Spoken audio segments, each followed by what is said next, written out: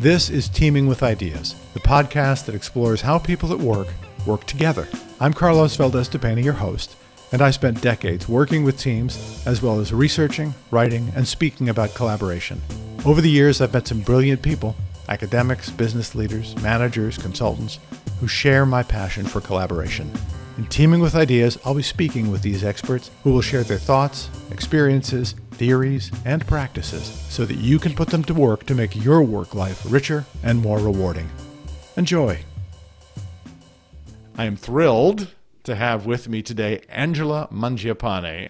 You and I have known each other 18 years. I think we first met when we were both working at Mars in the early 2000s, and you came over from Mars IS. Yeah, which has now changed to becoming Mars Digital Technology, so you can see. A whole different thing, yes. It's a whole different ball game. So tell me a bit about you, where you come from. Yeah, so first of all, Carlos, I'm just thrilled to be here as well. Anything that I know has to do with teams and leadership, I'm speaking here to the right person. And so I want to thank you for all the support that you have given me during my time and career in this 18 years. Just a little bit about me. First of all, I'm Canadian, born and bred in Canada. All right. Well, we won't hold that against you.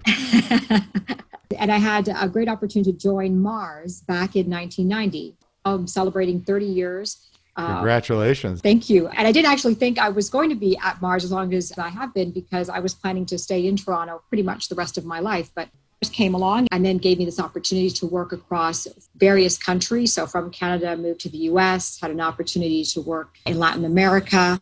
And then after that, into the beautiful south of France. And then here back now into the US. My background is finance. Worked across many of the different areas within finance. Mars gave me an opportunity to work in other functions. So what brought me to the US actually was a stint in IT world. That's where you and I met. And then I went over into the world of P&O, people in organization, HR. And then dabbled a little bit in some other operational areas. And then as of 4 years ago, had the opportunity to head up what we call Mars Global Services, which externally would be called a global business services type of organization. So today you're sitting atop a fairly large organization, right? It's an organization that's made up about 3,200 associates, call our employees associates.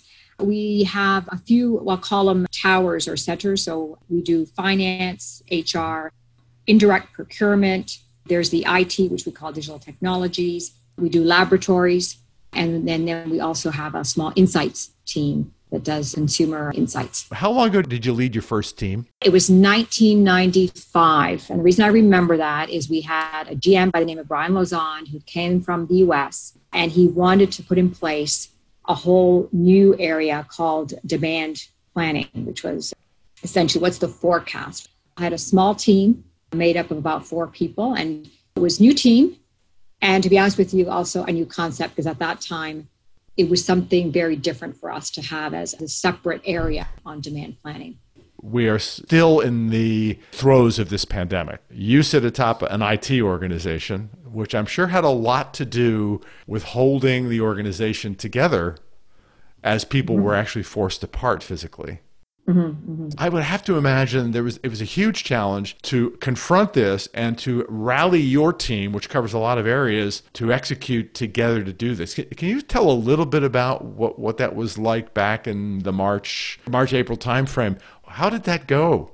I would say that the attributes of what Mars is very good at is coming together during a time of a crisis. There was so much uncertainty. We were already, in one sense, seeing it in January because, as you know, we have a hub site in China. They already were starting to experience some of these challenges. And then really it was in March where I would say it was somewhat the dark days where we were seeing what was going on in Europe, and then we were starting to see things here in the US. I would say what was great, really starting even from the very senior level of the leadership team for Mars, was essentially saying, okay, what are the things that are urgent? And the clarity of purpose, first of all, came really out there, which is we got to make sure, first and foremost, we keep our associates safe.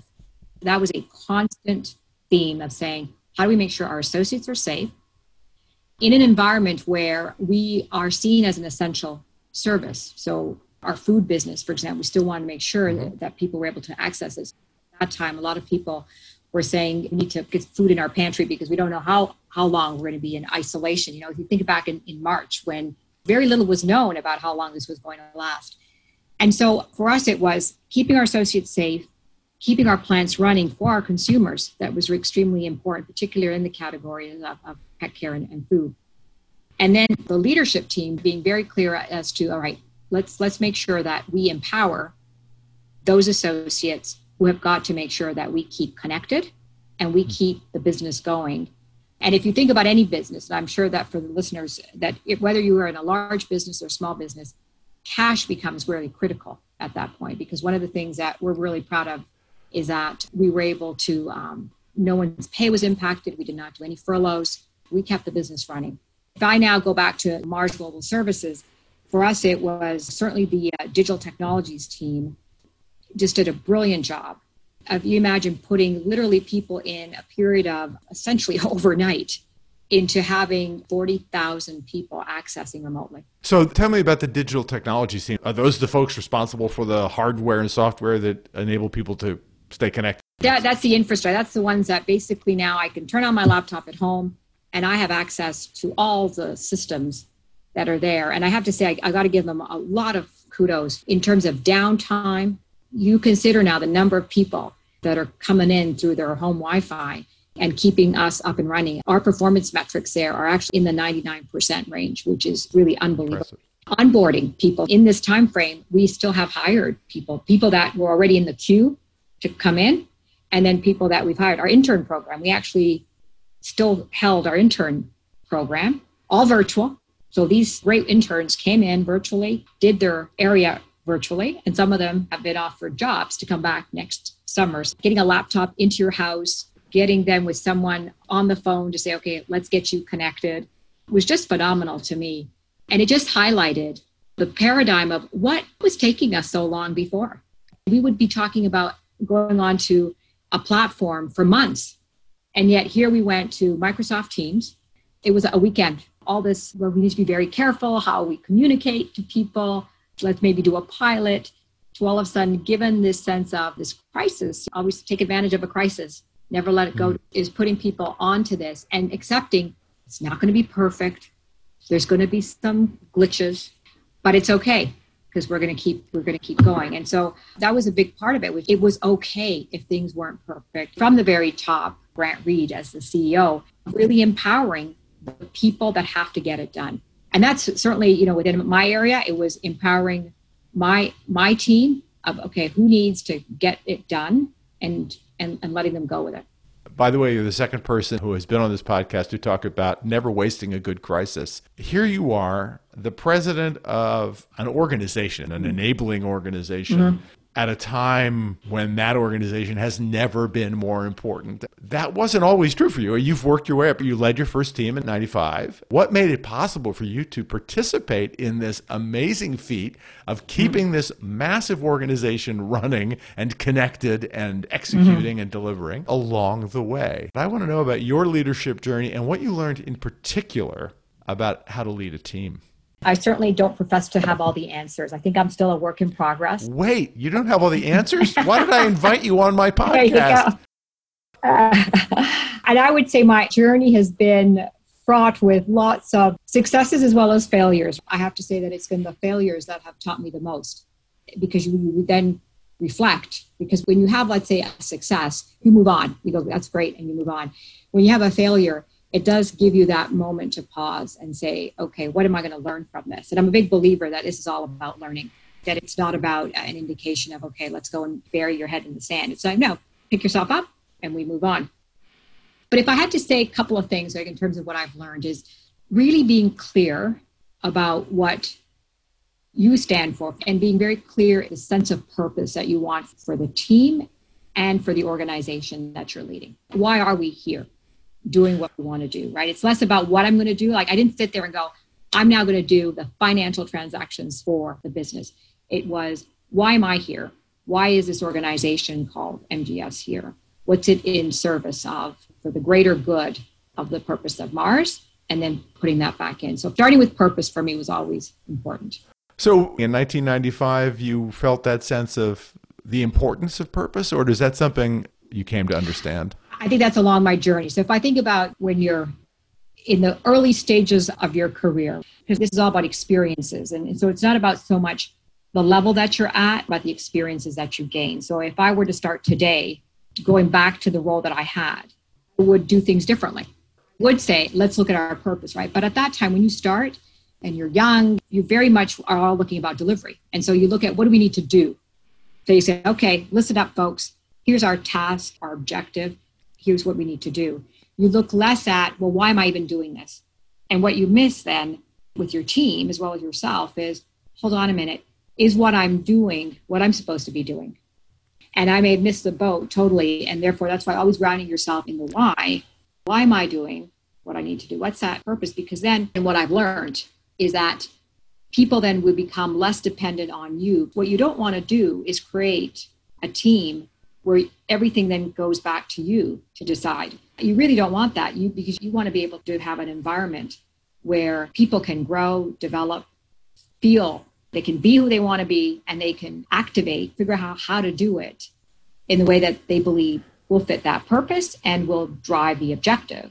I'm a huge proponent of purpose and its power. It's part of creating a powerful group identity, something people can connect to at a gut level. I had a moment of awakening around this. Do you recall a moment when a light bulb went off around that idea of purpose? I don't think this was like somebody kind of gave me a smack on the head and said, hey, it's now purpose, right? I think these are things where you start to collect over time and it builds and builds. If I had to give you an example of where an aha moment came for me, was actually my time in Latin America. I had a just bright group of P&O folks who were managing each of their markets, right, with the GM. And these were professionals that had masters in psychology, in organizational design. Here I am, I got a finance degree. So this was an HR group, P&O and Mars Speak. This was an HR group, and they were down in Latin America, and I was leading this group. And initially, when I connected with them, it got to be very much around, okay, here's what the businesses or the markets are expected to do in growth and earnings and so forth. Each one started commenting about the kind of talent and capability that they needed. And yet they were all operating very much in this mode of, you don't understand, my market is different. So everybody was saying how different the Colombia market was versus Argentina versus Brazil. Finally, we said, well, wait a minute, so let's take a step back. What do we want Mars to be? So we kind of did a little bit of a dreaming exercise where we said, what could Mars look like in 10 years' time? Was that to dream about the function, or was that to dream about the whole business down in Latin America? It was actually to dream about the business of Latin America in terms of what was it going to need? Because everybody kept saying that we were different. Everybody kept saying we need to grow. And then one of the things that always struck me when I first joined Mars is somebody telling me that Forrest Senior, as far as Mars, had actually talked about the two most important assets in a business, the brands and its people. And so bringing that back to talking about growing this business and recalling that sentence, which was our brands and our people, what kind of talent will we need?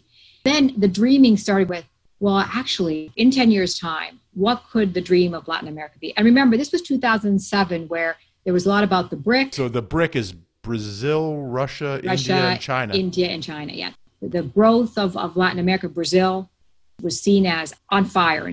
And so we dreamt, wow, Latin America to double its size. Wouldn't that be amazing? Because these were some of the aspirations, right, that we had. What does that mean for the talent? Is this talent going to be part of the Mars Incorporated leadership teams? And all of a sudden, I could see the energy in the room went from my market to like, how might we look if we actually are anticipating and saying, how do I grow my Latino talent to be part of the Mars top 200 one day? Because Latin America is going to be a big part of that portfolio. That is a fabulous, fabulous story, Angela. Yeah. I think that notion of dreaming together is very potent. And you use that language with these very pragmatic Mars folks, because Mars people are really very feet on the ground. Right. Let's keep it practical. You have to respect the culture of the area. So this worked, I also think, because of the culture that I saw there. So, I mean, I'll tell you a story when I just first got there. I introduced myself as Angela Mangiapane. I have finance background. I'm now entering this world of HR, and I'm here in Latin America, period. And then we went to the next person. The next person said, well, first of all, let me introduce to you my beautiful family. I have a beautiful wife and two wonderful children. And they are my heart. They are my life. And I'm thinking, gee, I got 2 kids and a husband too. And I said nothing, right? So what Latin America taught me was you have to bring your whole self to work. You cannot just click. And now I don't even think about my family and my other life, my life outside of work. I go into work mode. You bring everything because you don't click it and shut it off, right? You do your family during the day. Things are happening, right? It's life. Life is messy and you're going to bring that mess in with you. In just the acceptance that they had of me and then in just getting to know them. And it's not something I did right at the beginning. I felt there was something that was missing. The group also felt there was something was missing. So it was like there was that moment. It was probably just right. It was ripe to take. And I know that they're very much of the heart, the corazon, right? They always are about the heart. And so this was a great way. To your point about, do I use this language all the time? You're right. You really need to look at and determine. Leading is about getting people to do things that they did not think was possible. So you're bringing change. Am I here to lead or am I here to manage? Manage is about getting your stuff done. It's providing that consistency of performance management. So if I think about even how I'm leading my team right now, we always say we need to have brilliant execution and we should never be embarrassed by that. That's managing. But we also need to start looking at the tomorrow. And what do we need to start building for the tomorrow, which is where you can do the dreaming. We're going through that exercise right now with the team. Well, we started building a lot more credibility because when I first took over this role, we had a lot of challenges. It was a reset. We had many challenges, the way IT was perceived, the way finance was perceived. We were just kicking off the HR side. There were a lot of naysayers. I mean, there were a lot of people going, don't really get this. And so there it was very clear. We needed to start delivering, do what we said we were going to do. Now we're at a stage where we have more and more credibility. And so now working with my team to say, where do we want to dream going forward? So we went through a dreaming exercise again. And it was amazing when you unleash that. The purpose is not about making money. That comes.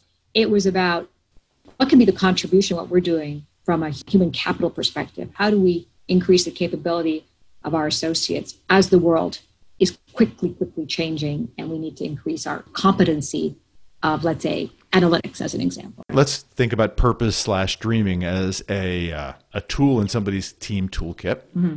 Would a more frontline team like the ones you probably led in the middle to late 90s, would they still benefit from something as lofty as dreaming together? Or is it just for big leadership teams? I think we got to get rid of the hierarchy kind of concept that we have here that says if you're a leader, then this is what you do. You think about dreams. And if you're on the line or you're a sales guy going out there to visit the customer, you're not allowed to dream. I think this to me is one where, again, if I just look at what I've learned, if I were now back at that time, it is important to dream because with dreaming unleashes your own potential. And I have an example of that. Lately, we've been doing a pilot. We didn't take the typical this section of folks from the organization. We did a bit of a cross diagonal cut. So we were able to get people that were on the front line of sales, of finance. So we took our accounts receivables person, and then we also had the overall VP of sales. Now, while we didn't go through a dreaming exercise, we did state, what would it look like if we had 0 defects in our order flow? So I guess in one sense, it's a dream, right? And seeing the reaction of the AR folks or of that salesperson who actually has to go in and speak to the account, and it was just great to see because they actually felt they can come up with a solution. They weren't waiting for me or for the VP of sales. All we did is we opened up the sandbox, or we gave them the environment. It was okay. How many people were involved in this exercise? About 20 people. Every 2 weeks, we have kind of a 1 hour, I call it a stand-up meeting because now we have 20 people and everybody just comes in and talks about, here's what we've done. And I was actually talking to my other colleague because he and I basically had kicked this off. And we said, it's getting to a point where actually, I don't even think we need to be in it anymore because we start up, we just say, hey, good afternoon, everybody. Great for coming. What's on the agenda? And they're managing the agenda. They're doing the updates. They figure out what the next steps are.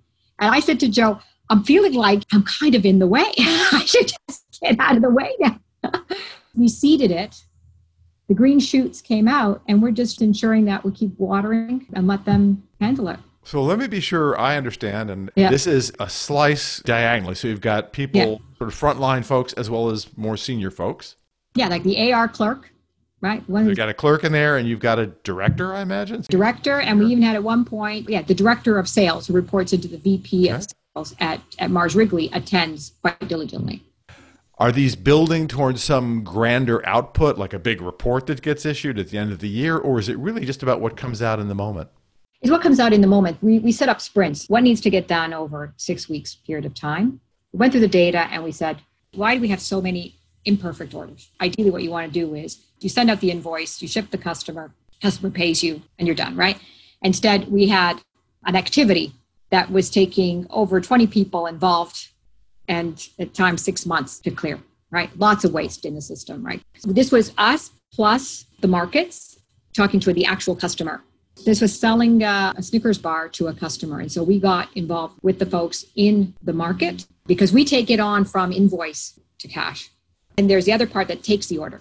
There's also getting the customer and ensuring that everything is fine. In reviewing this activity set, people are always talking about it costs so much. Why is it costing so much money to process this? And everybody was basically saying, well, let's just automate. That was the answer to everything. Let's just automate it. And I'm like, great, we're going to automate a mess. We still have a mess. Let's just automate a mess. So then we said, no, let's eliminate it. Why do we even have these disputes with the customer? Because that's what it is. It's a dispute, right? The customer is saying, I only owe you $8. And we're saying, no, you owe me $100. And so always keeping that in the front of mind is what made people go, okay, well, what is my involvement then? Goes back even to purpose, right? It's like, what's my involvement in ensuring that is flawless? You've got this cross-sectional team that has grown, and its job is to help solve that problem of order to cash. Every 2 weeks, this group gets together and talks about things they've done that have cut down the time and cost. Right. They're also talking about new ideas. People are testing out theories and ideas. That's right. And it come from anybody in that team. And it sounds like it's an energized group even without your leadership. At the beginning, Joe and I needed to be there. Now, my sense is that people are really getting excited. Because why am I doing what I'm doing? Initially, people would have said, okay, I just transact something. Now they're actually understanding that what I do has an impact with my customer, let's say a Walmart or Kroger. I can see I can make a difference in making my life easier, my associate who's dealing with the customer easier. But more importantly, I just see that I don't want to be with the waste because I can then redirect my energy towards actually growing the business, giving them an idea that helps them add value to that customer relationship. So it's just a different way of looking at it. Because if I ask people, can we map out the process of how to do order to cash? It'd be like watching paint dry on the wall. Yeah. I love process, but I got to tell you, it's hard to get people motivated by it. But all of a sudden you say, I want to have zero dispute with Walmart. What can you do to figure it out? And you get everybody who's associated with Walmart. I'm excited by what you're talking about because I think what it offers people is a super simple way to think about bringing their teams together and centering them around a concept or a notion that's important to everybody. That's right. And what I'm also hoping to do out of this, whether it's in work or about what's just going on currently in our society, is that it's easy for someone to feel I'm just a small cog in this big wheel. And what is my action going to do that's going to make a difference? And I think if somehow, even just with this one exercise, we can get that team to believe that everybody on that team is relevant, I can make a difference, right? Because people want to feel that they actually are relevant. I have done something that is actually going to be of value.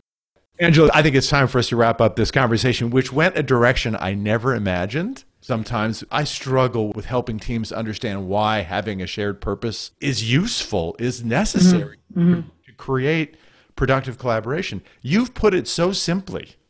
You have inspired me with these stories. I want to say a huge thank you for the way you're thinking about this, for what you've brought to the teams you've led, and for what you're bringing to our listeners today. Oh, well, thank you very much, Carlos. You were one of the many seeds that I have had, but a very important one. All the coaching and mentorship that you've given me. We've been speaking today with Angela Mangiapane, who's the president of Mars Global Services.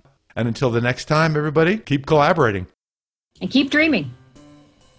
Hi, I'm Janet Aldrich, producer and director of Teaming with Ideas. Thanks for listening.